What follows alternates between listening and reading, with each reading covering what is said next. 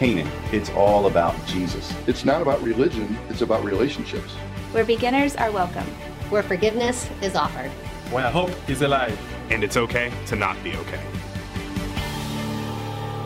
It's great to see everyone. Already been a great day of worship, and really appreciate our worship team so much. They do such a great job just leading us into worship, and I just am so thankful for them.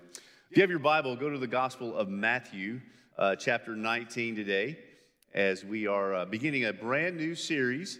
This series is on hot topics with Jesus. So just looking at the New Testament, some of the hot issues of Jesus' day that he dealt with, and that we see are still hot topics today in our culture and in our time. So we're going to be looking at things like today we're looking at marriage and divorce, and next week we're looking at sexual sin, and then we'll be looking at this audacious claim that Jesus has that he is the only way. It's called the exclusivity. It's a big word, but exclusivity of Christ. And then we'll look at issues of faith and government and how those two collide. And so we're looking at that this month. And so that's going to carry us through the month of March as we just see Jesus' tough teaching on various topics. And all of them are going to be interesting, controversial. All of them are going to bear some emotion because, especially like today, we're dealing with marriage and divorce. And, you know, it's probably church our size, both those that are here and watching online, you know, some of our couples are having troubles right now. And so I pray that today is a message and a text that really steers you in seeking reconciliation, because marriage is worth living for, and as you see in the case of Christ, even worth dying for. But there's also, some of you have already been divorced, and so this brings up all those memories and, you know, just such a hard thing to go through. So we're going to be looking at this today. Sexual sin next week, you know, that's something that is really a stronghold and addiction in our culture. And so we'll be looking at various kinds of sexual sin next week and what Jesus says about that, and, you know, what the path to healing and repentance and all that looks like in there. Exclusivity is becoming a hotter and hotter topic, even in Christianity, surprisingly, as many and many more groups are saying that Jesus is not the only way. But the clear teaching of Scripture is Jesus is the only way, and that's not us being arrogant. We're going to unpack that to see what Jesus meant by that and why that's the case. And then faith in government. You know, how do we kind of talked about this back in January a little bit. We're going to touch on this more. How do we as followers of Jesus, what does submission to government look like? When is that appropriate? When is it appropriate to not submit? How do we balance the demands of government with the demands of faith? And how do we process that as followers of Jesus? Which, you know, we never know when the shoe's going to fall, right? When things may get really hot for Christians here. We may become a very persecuted land like many other places in the nation or in the world. We just don't know when that's going to happen. So are we ready for that? So a lot of things to cover this month. So today we're looking at this tough topic of marriage and divorce. And Jesus has some very clear words on this. And, you know, I just want to share, just kind of want to open up with some statistics, that's how you say that word. And so some good news, the divorce rate is actually falling in the United States. That's great, right? Yeah, absolutely. I think that deserves an applause. That's good. We kind of hit our apex in the 80s and 90s and beginning to trend back downward in our divorce rates. But we celebrate that, absolutely. But that's also a negative reason for that. And that's this next slide. The marriage rate is also declining. Fewer people are just getting married, which is scary. That's probably as alarming, if not sometimes even more alarming than the divorce rate happening. That's because we have devalued marriage. You know, couples aren't seeing the need to get married like they used to. And so let me just one observation as a pastor as we are on the beginning of this message, especially to both guys and gals. This kind of leads more toward the gals, the ladies. When you're in a relationship and you're not married yet, you're in a relationship, there is that pressure in our culture today, a very sex-crazed culture today. There is this pressure for the ladies to compromise and to give themselves to the guy before they're married, sexually. Well, when you do that, what does the guy need? What does he lack, right? You mean you're not saving anything. You're not honoring marriage is the time when the procreation and the sexual union is supposed to happen according to God's word. And we're going to look at that today and next week. You know, you're going ahead and giving him what he's really looking forward to in the marriage context, among other things, right? So you're preempting that. And so because of those kind of things, people just aren't getting married like they used to. And since the marriage rate has fallen, the divorce rate has also fallen. But if you look at it kind of comparatively, it's still a scary trend that we're seeing. And the trend is just nationwide. It's not just marriages, it's in defining family, et cetera. There is just a war against this concept of marriage and family according to God's word. So we're going to look at this to unpack what is God's teaching on all this. So we're going to be in Matthew 19 today. Jesus is going to be in this conversation with these religious people who they have negative intentions, ill intentions toward Jesus, trying to trap him, trying to test him. And so they throw up some different data for Jesus to process, and he does this. But in so doing, he also teaches us some very clear truth on marriage and divorce. So let's stand and honor the reading of God's word. We're going to look at Matthew chapter 19. We're going to start with verse 3 and go through probably around verse 10. Actually, verse 9. We'll stop at verse 9. So verse 3. So some Pharisees, those are those religious guys that were very legalistic. Some Pharisees approached Jesus to test him, and they asked, "Is it lawful for a man to divorce his wife on any grounds?" "Haven't you read," Jesus replied, "that he who created them in the beginning made them male and female? And he also said, for this reason a man will leave his father and mother and be joined to his wife, and the two will become one flesh. So they are no longer two, but one flesh. Therefore, what God has joined together, man must not separate." "Why then," they asked him, "did Moses command us to give divorce papers and to send her away?" And he told them, "Moses permitted you to divorce your wives because of the hardness of your hearts, but it was not like that from the beginning. And I tell you, whoever divorces his wife except for sexual immorality and marries another commits adultery." Let's pray. Lord Jesus, we thank you for just clearly teaching us on this difficult topic. And God, I know that both here in the room and watching online right now, that experientially, that Lord, we have all of this among us, where there are those who are very blessed to right now be happily married. God, but we know that there are those who are married right now, but it's just hard and there's struggles. And God, perhaps there's been breach of trust and deception. And Lord, we also know that there are those here watching who have been through a divorce and have lived through that nightmare, that pain, the agony, God, the guilt and the anger and all those emotions that go into all that we go through in a divorce. And God, I know there's many others that have been affected by divorce, whether it's children whose parents have gotten divorced, or parents who watch their children go through divorces, or we have siblings and family members with divorce. God, it's painful. And so, Lord, I thank you that your teaching on this is clear. So God, help us to navigate this today with all the emotions that go with this.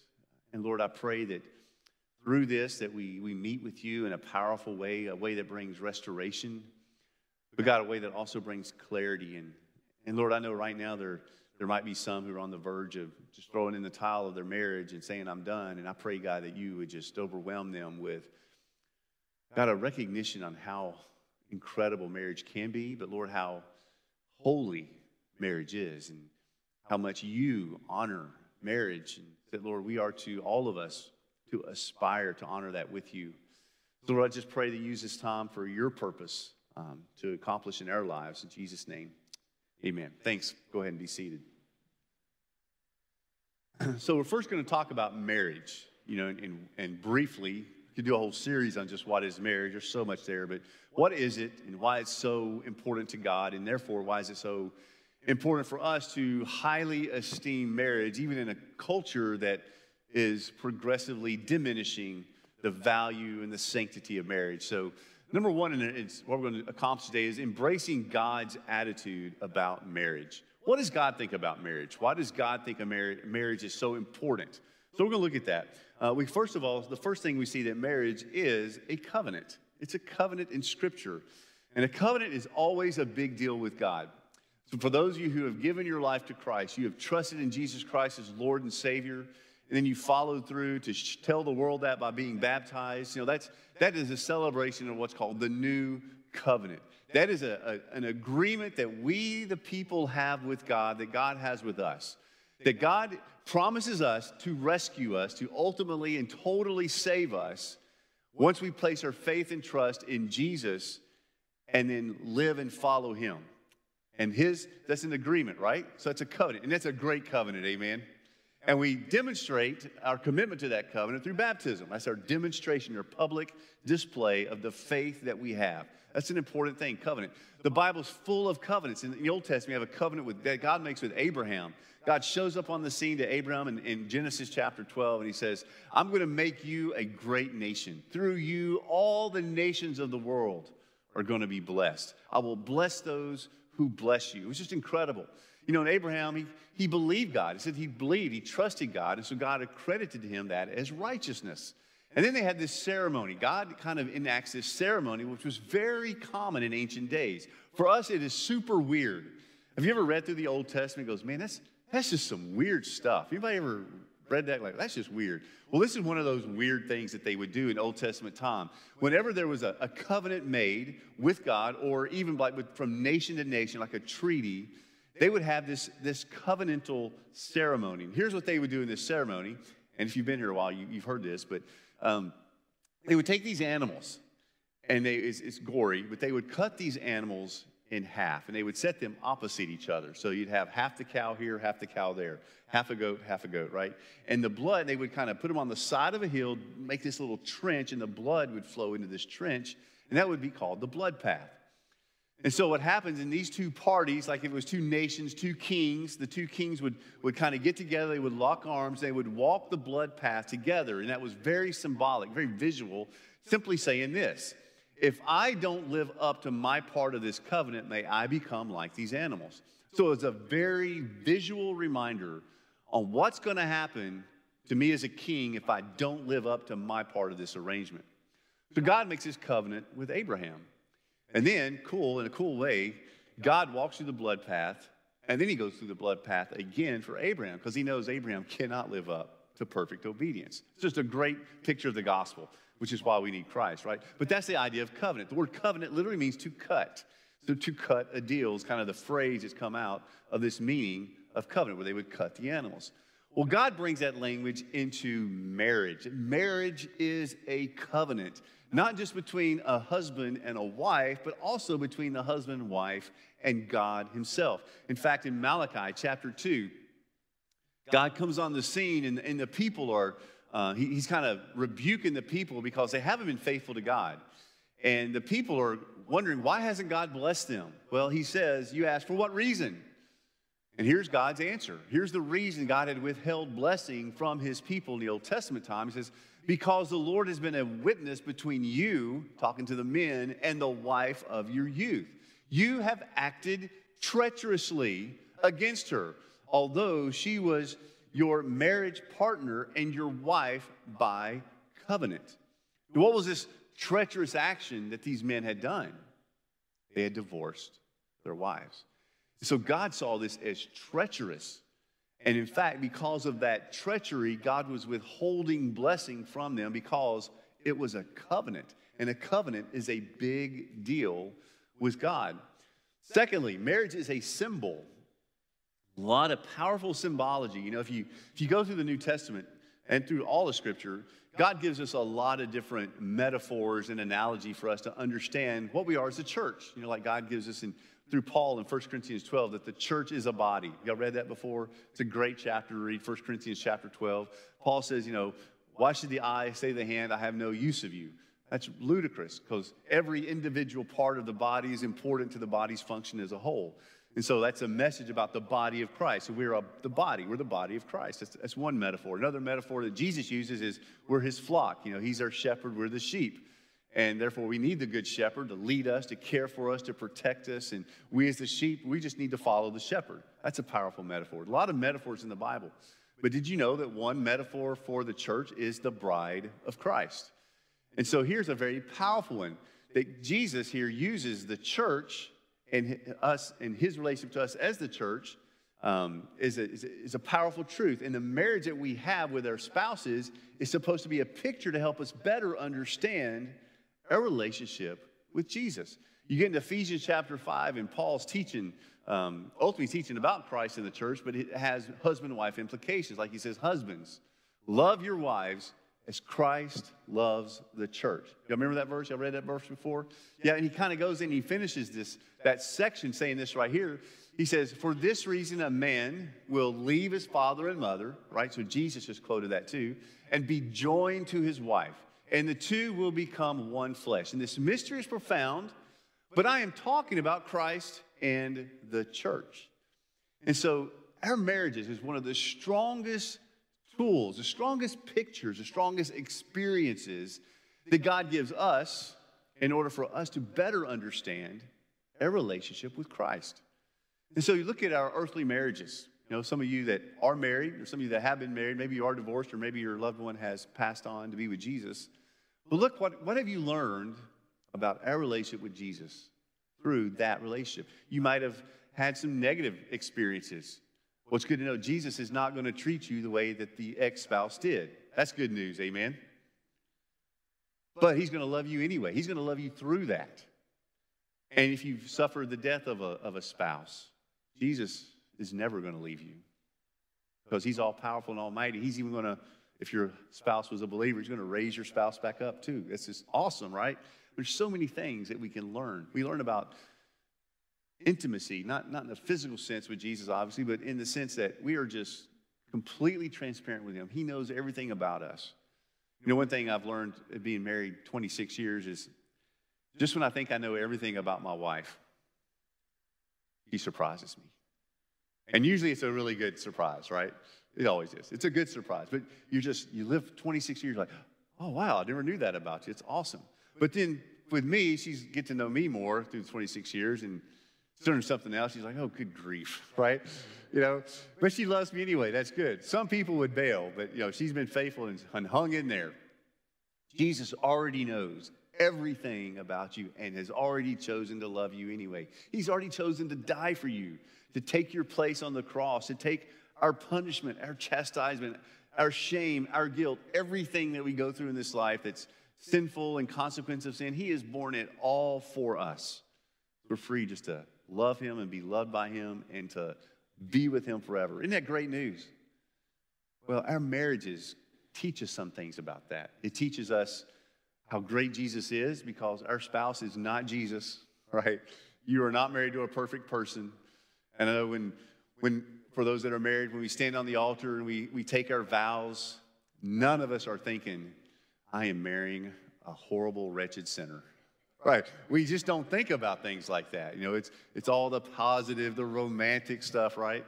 But in truth, we are marrying wretched sinners, you know, and they are marrying one too. So we got to keep that in mind.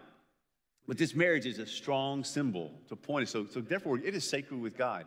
Anything that God has given us in creation, in relationship, that points us to God is holy and sacred to God. This is also why murder is such a wicked thing, because it's a destruction of an image bearer of God. And so marriage is sacred because it is the picture of our relationship with Christ. God used this in the Old Testament too. He often referred to Israel. He said, you've played the role of the harlot, the prostitute, because you have left me to go worship false gods. And even he wanted to make this such a strong point that one time he told this prophet named Hosea to go and marry a prostitute. Anybody know what her name is? Gomer. It's an awful name. I don't think I would even name my dog that. But anyway, this woman's name was Gomer. And so Hosea, he goes and marries Gomer because God wanted to use Hosea and Gomer as a picture of God and Israel. Their marriage reflected God's marriage to Israel. So it's just languages all through Scripture that this is so symbolic. This is why marriage is so precious, so holy to God. Because it is, let her see, marriage is sacred.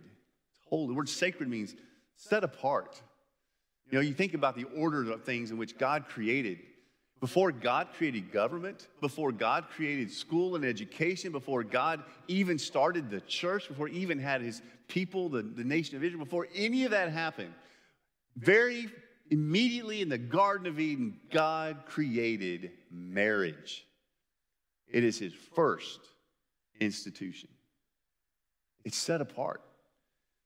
And the biblical writers, they recognize how holy and sacred marriage is. And the author of Hebrews says marriage is honorable among all, right? Among all people groups. If you go, no matter what culture you're in, even if it's a pagan, ungodly culture, they're still going to have a recognition of marriage and understand the importance of marriage and family. It is a foundational reality in human life, in human existence, all throughout history.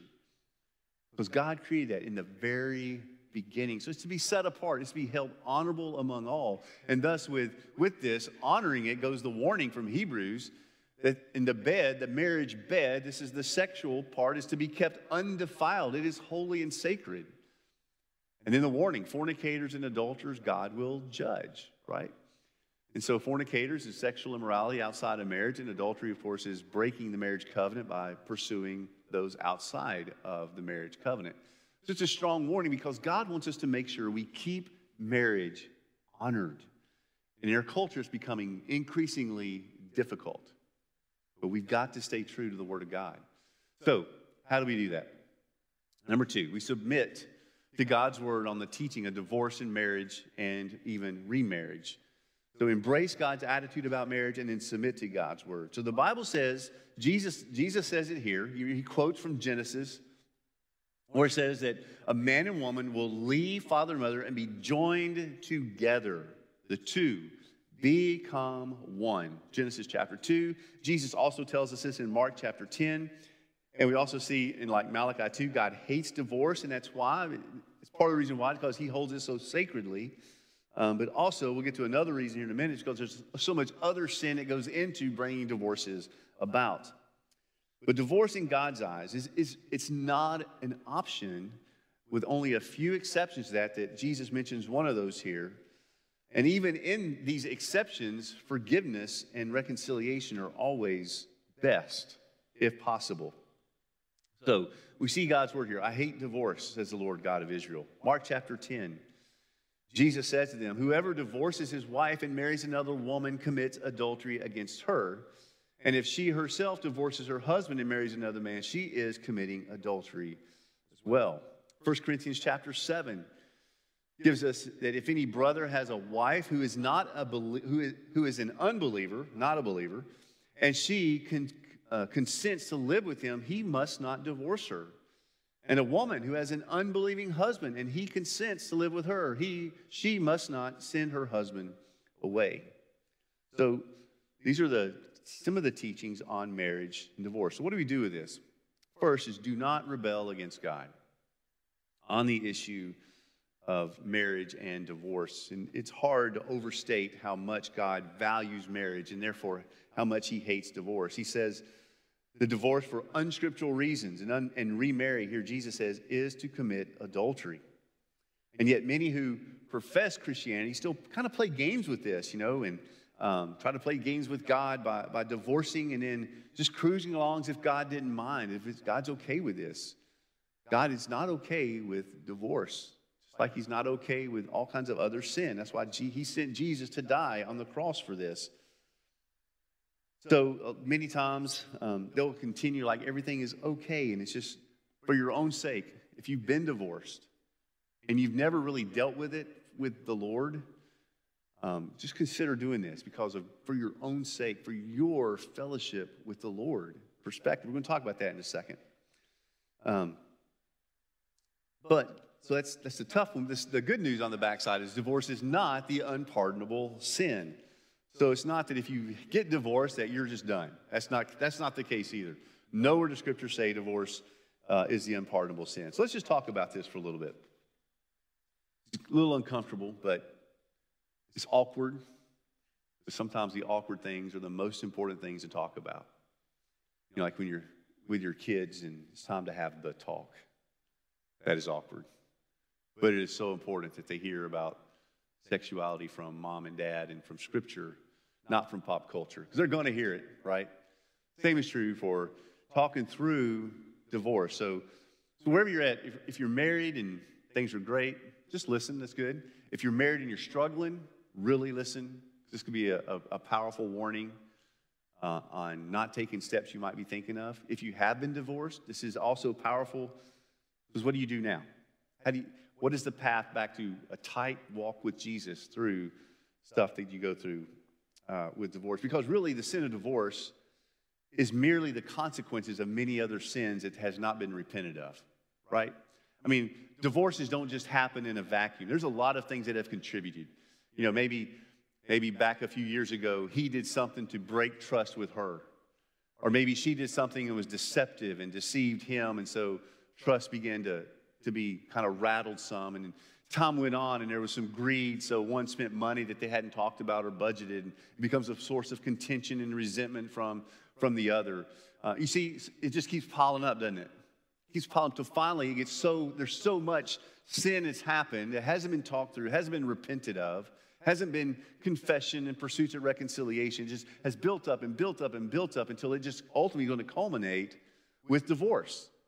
So divorce in its own self it's not just, I mean, it's bad, but there was a whole lot of other contributors that led up to that point. And so what happens when you have the divorce, if there's not repentance for your contribution to that, you're simply going to take those sin into the next relationship. And that's why we see these different rates right here. We see 41% of first marriages end in divorce. That's good. It's gone down from 50, it's like 51 about a decade, 2 decades ago. So kind of on a good trend there. But look at this. Second marriages, 60%. So when you get married and then remarried, you're more likely to result in a divorce in the second marriage. And then you get to third marriages, you're at 73%. The reason is because what happened in that first marriage, there was not repentance. So you simply brought that into the second marriage along with your new spouse who brought their sin into this new marriage, right? And then the third, it goes on and on and on. So repentance, what do we do when we as believers, what do we do when we sin? We're supposed to do what? Repent. Just say the word with me. Repent. Repent is glorious. Repentance is holy to God, right? And all of us sin, so it's not a shocker. I mean, we all should be repenting. So whatever it is that we have done in a past, for those of you that are divorced, that you did in the past marriage that was a contributor to the divorce, please, for your own sake and for the sake of your current or future relationship, just repent. Most of all, for your relationship with God, just repent. So let's walk through, what does that look like? So repenting from divorce. First of all, if you're divorced and you never repented, but now you're remarried, the answer is not to divorce your current spouse to try to go. That's not the answer. 2 wrongs don't make a right. Okay? So that's not the answer. Secondly, repent for your sins that contributed to the divorce. You know, maybe you have time to prayerfully reflect on, okay, how did I contribute? Not just what did he or she do, right? But what was my contribution to that? What did I do that built up over the years that ultimately led to part of leading to the culmination of this relationship ending? So repent for that, which involves confessing them to God. God already knows, but this is you humbling yourself before God, saying, God, I acknowledge it. This is on me. This was my responsibility. This is what I did or didn't do in that marriage to honor you that did not honor you. So God, I confess that. And then ask for God's forgiveness. Isn't it great news that God forgives? I mean, we get so comfortable with that, we lose the pop, the wow, the awe that God would forgive us. I mean, like the psalmist says, who am I that God's even mindful of me, but let alone that God would forgive me? It's incredible.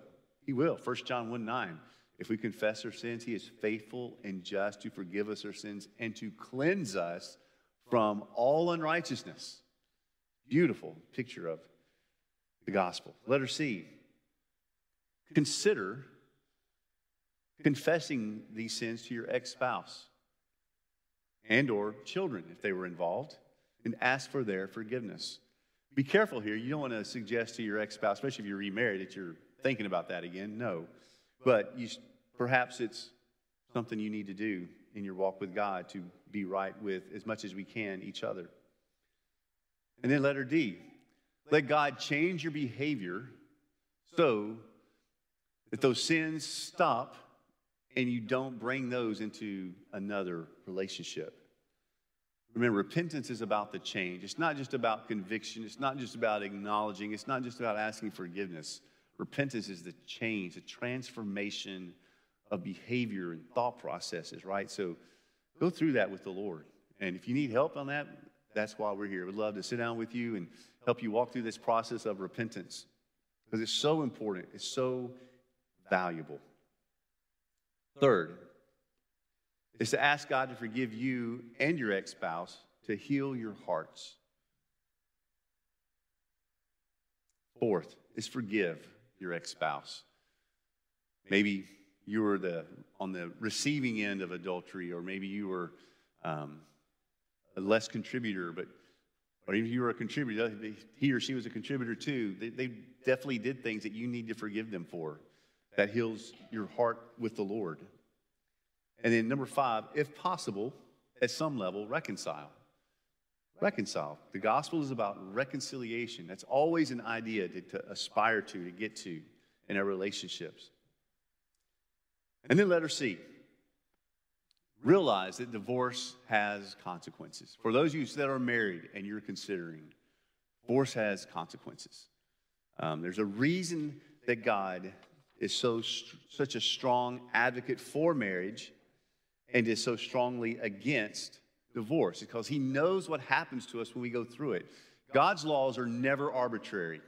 They're not random, not at all. You can look at all the 10 Commandments. All the 10 Commandments have such incredible purpose behind them. You know, like you asked the question, why does God say, do not steal? What is God trying to communicate to us about our own lives, about our own well-being, about him and his character through a command like do not steal?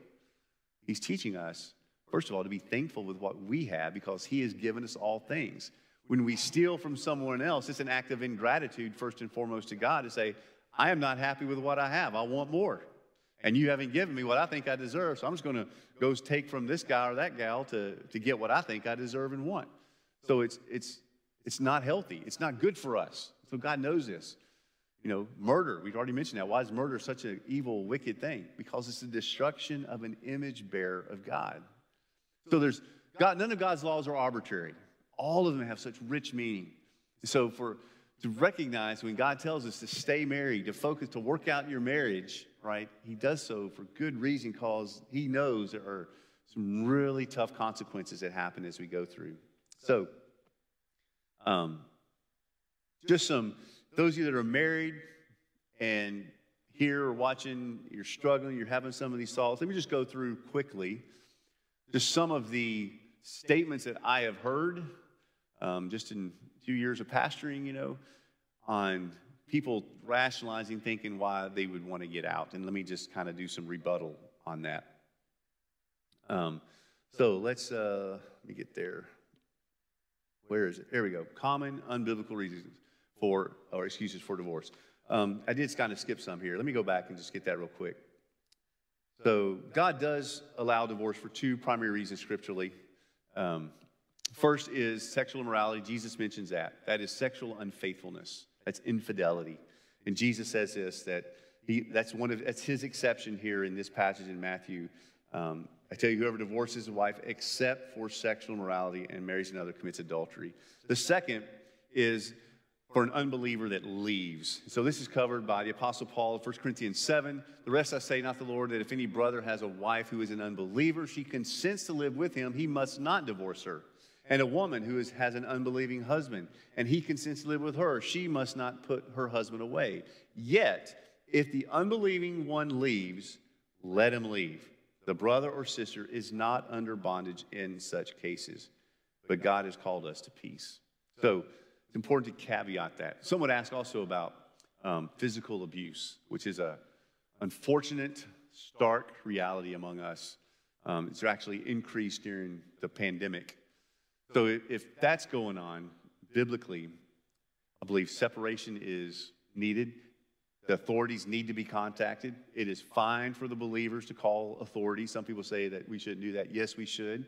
In Acts 25, Paul is being accosted, and he refers to the authorities for his Roman citizenship. So if Paul can do that, it is fine to contact the authorities.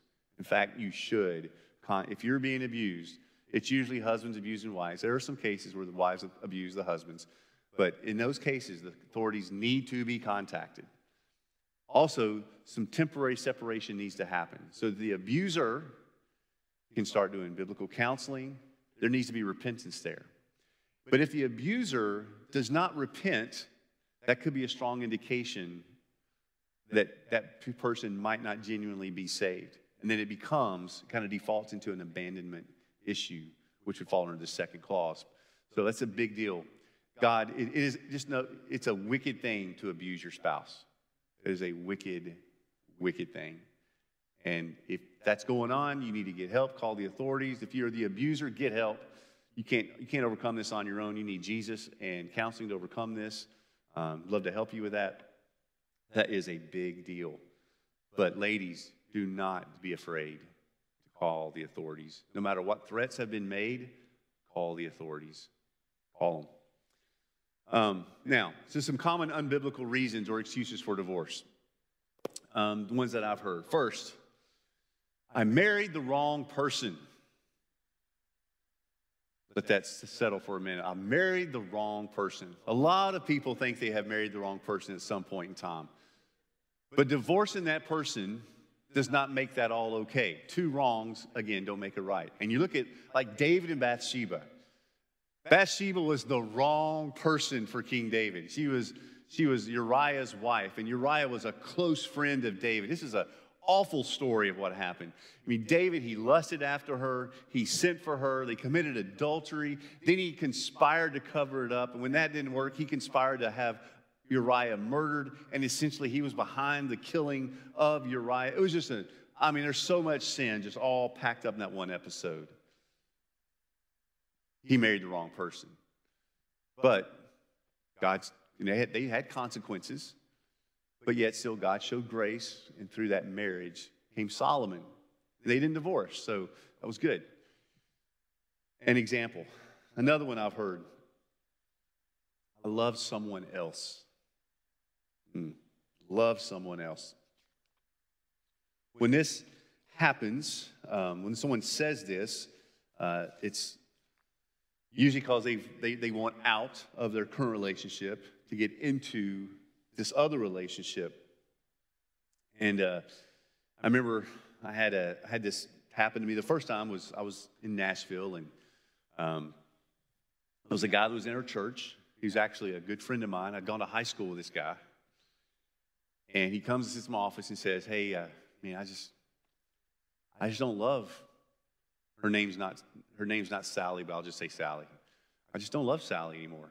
I think I'm in love with someone else. So he kind of already had his mind made up, So we talked through it and we prayed through it, went over so much scripture, and he just would not let go that he had fallen out of love with Sally and fallen in love with this other person. So we went to church discipline, and anyway, he still went through it. So he got divorced.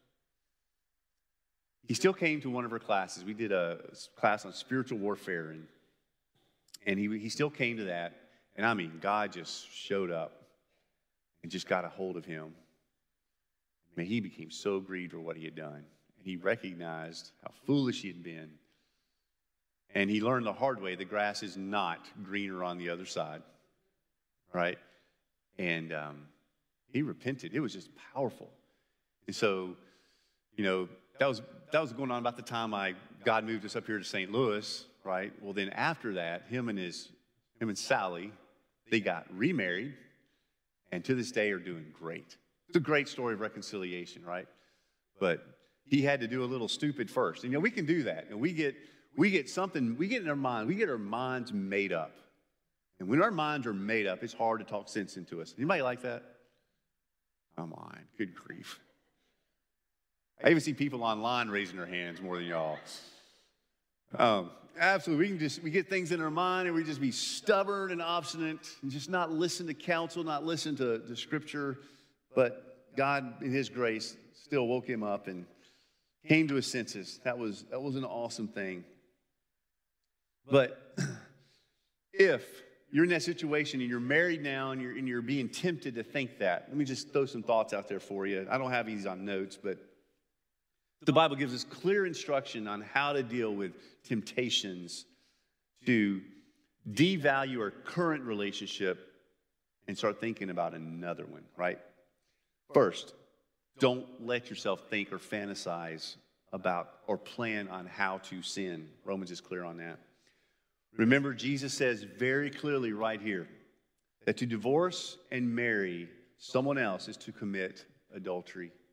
So resist that temptation. Concentrate your thoughts on what is right and pure and lovely. Philippians 4:8, Paul says, whatever is good, whatever is noble, whatever is trustworthy, praiseworthy, beautiful, meditate on these things. Really focus your mind on thinking about your spouse, not fantasizing about others. Second is avoid tempting situations. And we're full of them, right? I mean, life is full of those moments. I mean, your staff here, we have very strict guidelines. No one on staff is to be behind a closed door with someone of the opposite sex unless it's, of course, their spouse. We don't do lunch. We don't do coffee. We don't do anything with a person of the opposite sex unless our spouse is with us or another pastor is with us. And even then, it's kind of not a common thing. You need to have those kind of guardrails in your life. Because here's the thing. Every single one of us is open to that temptation. Don't think you're not. The moment you think you're not is the moment you're a big target. You've got to recognize any of us can fall to that temptation. There's been some very godly men and women who have. And so we've got to put up the guardrails to protect, to hold marriage in honor, our marriage in honor, to protect that. Third, do not flirt. Don't flirt innocently by maybe touching someone else or making comments that could be interpreted as meaning you're available or interested. Remember, guys and gals, we all think very differently. What may be just a simple joke on the guy's part may be totally misinterpreted as a come on by her or vice versa. So just remember we're different. Fourth, be guided by the true love that comes from God, not the fleshly love that Greek word is eros, which means that romantic, passionate love from your flesh. If you really love someone, you don't do anything that might cause him or her to sin. Love is a choice. Love is never in Scripture, not a single time in Scripture is love defined as something you fall in or fall out of. Love is something you choose, right? Now, sure, there's attractions, there's chemistry, those sort of things. But love, ultimately, agape love is a choice. Fifth, when opportunities present themselves to be tempted or to sin, flee. Get out of town. Let me hear you say flee real loud. Flee. That's right. So in that moment, if you're tempted this week, I want you to hear in your mind above everything else this loud voice. Flee, right? Just let that stick in your mind. If you're there, you're about to click, or you're about to look, or you're about to touch, or you're about to talk, flee. If she comes into your office, you get up and you walk out or kick her out. It's better. It's better. It's okay to be a little rude to save your marriage. It is okay. Lastly, 6, is unite, cleave with, hang on to your spouse, build a good marriage, do the work that it takes. Marriages are hard, right? Because again, you're married a wretched sinner, and your spouse married a wretched sinner. It's hard. But Jesus teaches us it's worth working on. It's worth living for. According to Jesus, what he did for us, his bride, it's even worth dying for. Put in the work. Another one. Kind of on the other side of this. My mate doesn't love me. It can be crushing to think you're unloved, but biblically, our love should not depend on being loved, at least for a season, right? Jesus tells us even love our enemies. Pray for them. So you might be in a season where you're not receiving much love from your spouse, but just pray. Continue to love and trust the Lord to do a work and see what he does. That's your responsibility. Another one is, I'm so unhappy. This can't be what God wants. So back to my friend from high school, that was another one of his lines is, man, God wants me to be happy, right? And I know I'd be so much more happier with her than I am with Sally. That was kind of his line, his thinking. I mean, is it true that God wants you to be happy? Sure, he wants you to be joyful, but he wants you to be holy. And here's the secret. It's not a secret, it's in Scripture, but most people don't get this. The true road to joy is obedience to the Lord, right? That's the true road. I mean, we have so many millions and billions of examples of people pursuing everything else to try to be happy other than being obedient to the Lord, and they end up miserable. That's the book of Ecclesiastes. Just read the book of Ecclesiastes. Solomon tried everything. He tried wealth. He tried power. He tried pleasure. He tried sexual pleasure. He did it all. And his conclusion was futile, vanity, meaningless. This is all meaningless. None of this satisfies. And the end of his conclusion was, fear God, keep his commandments, because this is the end of all men. He lived that experiment, so we don't have to. Just trust what he says. Happiness comes through obeying and following Jesus. Next, he's not saved or she's not a good Christian, so I'm out. 2 Corinthians 7, I already talked about it. You're commanded to stay in the marriage and pray for them, love them, unless they choose to leave over issues of being faithful. And then lastly, you would be happier without me. Your spouse might be unhappy, but don't use that as an excuse to divorce. You're not being noble or loving by helping them follow through with something that God does not desire nor love. He hates. You're simply sinning. So stay in the marriage. Work on it. Work it out. So here I want to just address as we get ready to close. What about those who have already been divorced? If you have divorced for unbiblical reasons, meaning your divorce was not caused by marriage fidelity issues, or it was not caused by being abandoned by someone who's not a believer, particularly if you were a believer when this happened, first is you need to face the reality that you contributed in some way to that awful nightmare you had to live through, to own that, to confess your sin there. Don't pretend that divorcing your spouse was not sinful or somehow was okay with God. It was not. Jesus has never said it was okay to divorce. He commands us not to divorce and added that if we do divorce for unscriptural reasons, again, we commit adultery. So own it and then go through the repentance process we talked about. Just go through that very carefully, very strategically, intentionally. It's not fun, but it's liberating. Find the peace of God through repentance. For those that don't, who think, well, God will forgive me, or anyway, that's that kind of licentious, have a license. Here's what Jude says: ungodly persons who turn the grace of our God into licentiousness and deny our only Master and Lord, Jesus Christ. So again, please repent. I beg you to repent for your own sake in your walk with Jesus. Let the Lord heal your heart from having to go through such a horrible thing as a divorce. But ultimately, this is for everybody, marriage is about the gospel. It's a picture of the gospel. The fairy tale romance between the king and his bride. It's us. Jesus is the king. Jesus pursuing his bride. In fact, 2 Corinthians kind of paints us a beautiful picture. It says, everything is from God, who reconciled us to himself through Christ, and now gives us the ministry of reconciliation. The beautiful coming back together. This is the gospel. That is, in Christ, God was reconciling the world to himself, not counting their trespasses against them. And he has committed this message of reconciliation to who? To us, right? Therefore, we are ambassadors for Christ, certain that God is appealing through us. So we are ambassadors for Christ. We are to embody the ministry of reconciliation. Again, this is another layer to why divorce is so hated by God, because it's the antithesis of what he's called us to do. We're to be reconcilers. We're to bring the gospel to others and help them reconcile to God. It was awesome yesterday to see, about 50 of you in the Melville area, just going around, and we covered about 3,000 homes yesterday, giving the gospel to 3,000 homes. Is that not awesome? Praise God for that, right? That's what we're called to do. That's right. That's what we're called to do. To be these ministers of reconciliation, these ambassadors who are carrying the gospel into our community to saturate St. Louis. As part of Vision 2025, there's in this one zip code, there's over 14,000 households.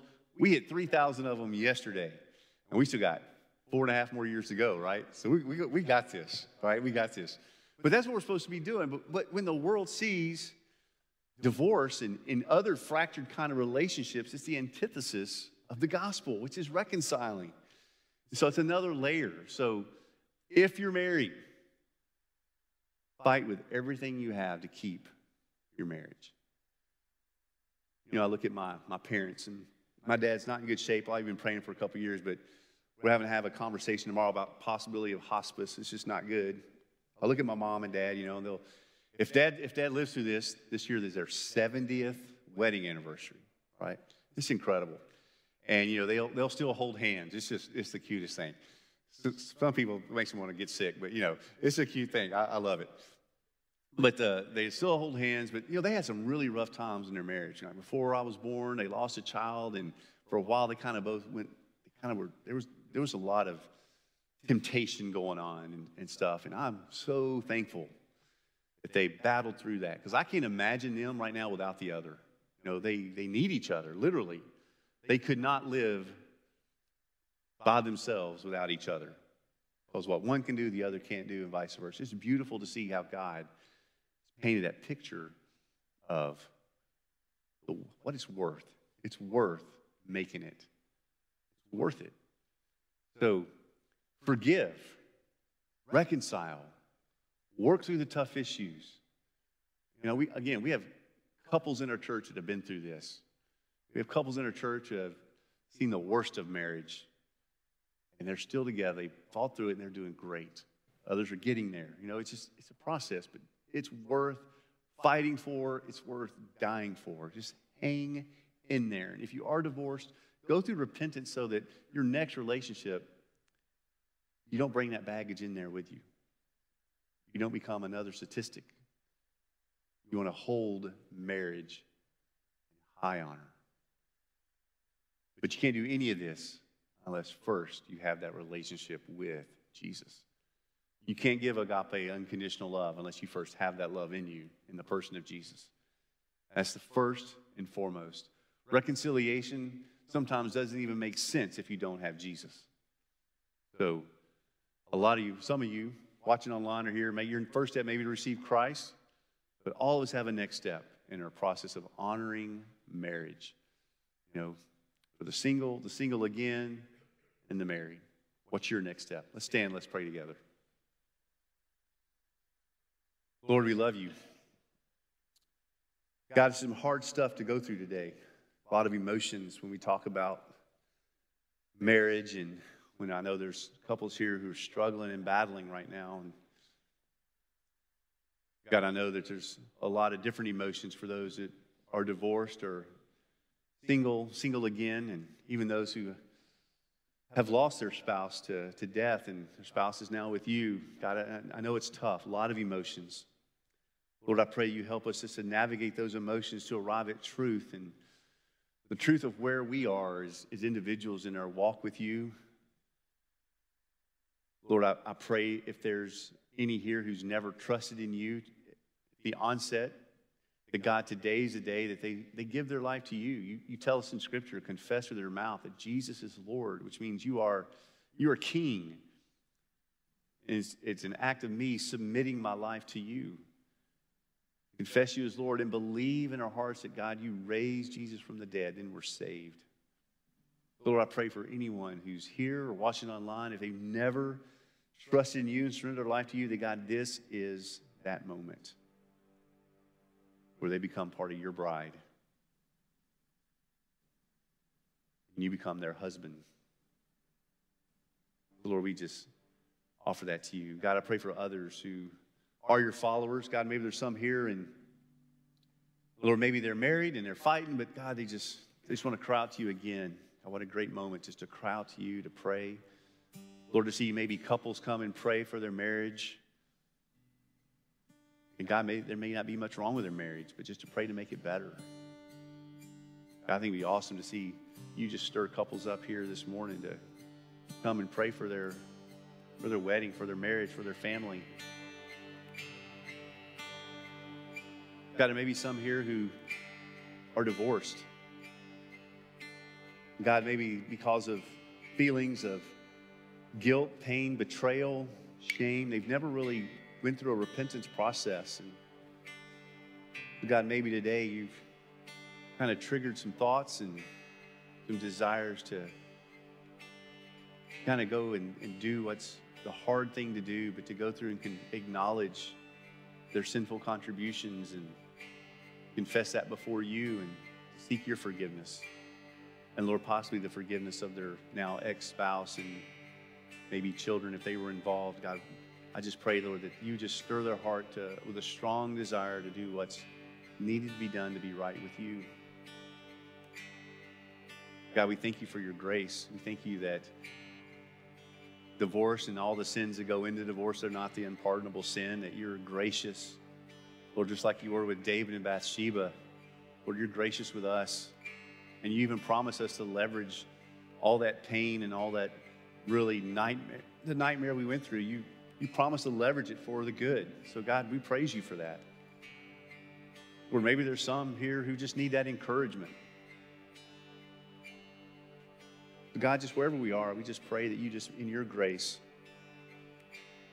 move in us to help us take that next step. Just to follow you more closely, whether it's be saved, whether it's recommit, whether it's repent. Lord, we just give this time to you. Lord, I just pray that as we leave here, we're right with you, and we have in our heart that we are going to esteem marriage highly because, Lord, you do. So, Lord, we just pray you meet with us now in Christ's name. Amen.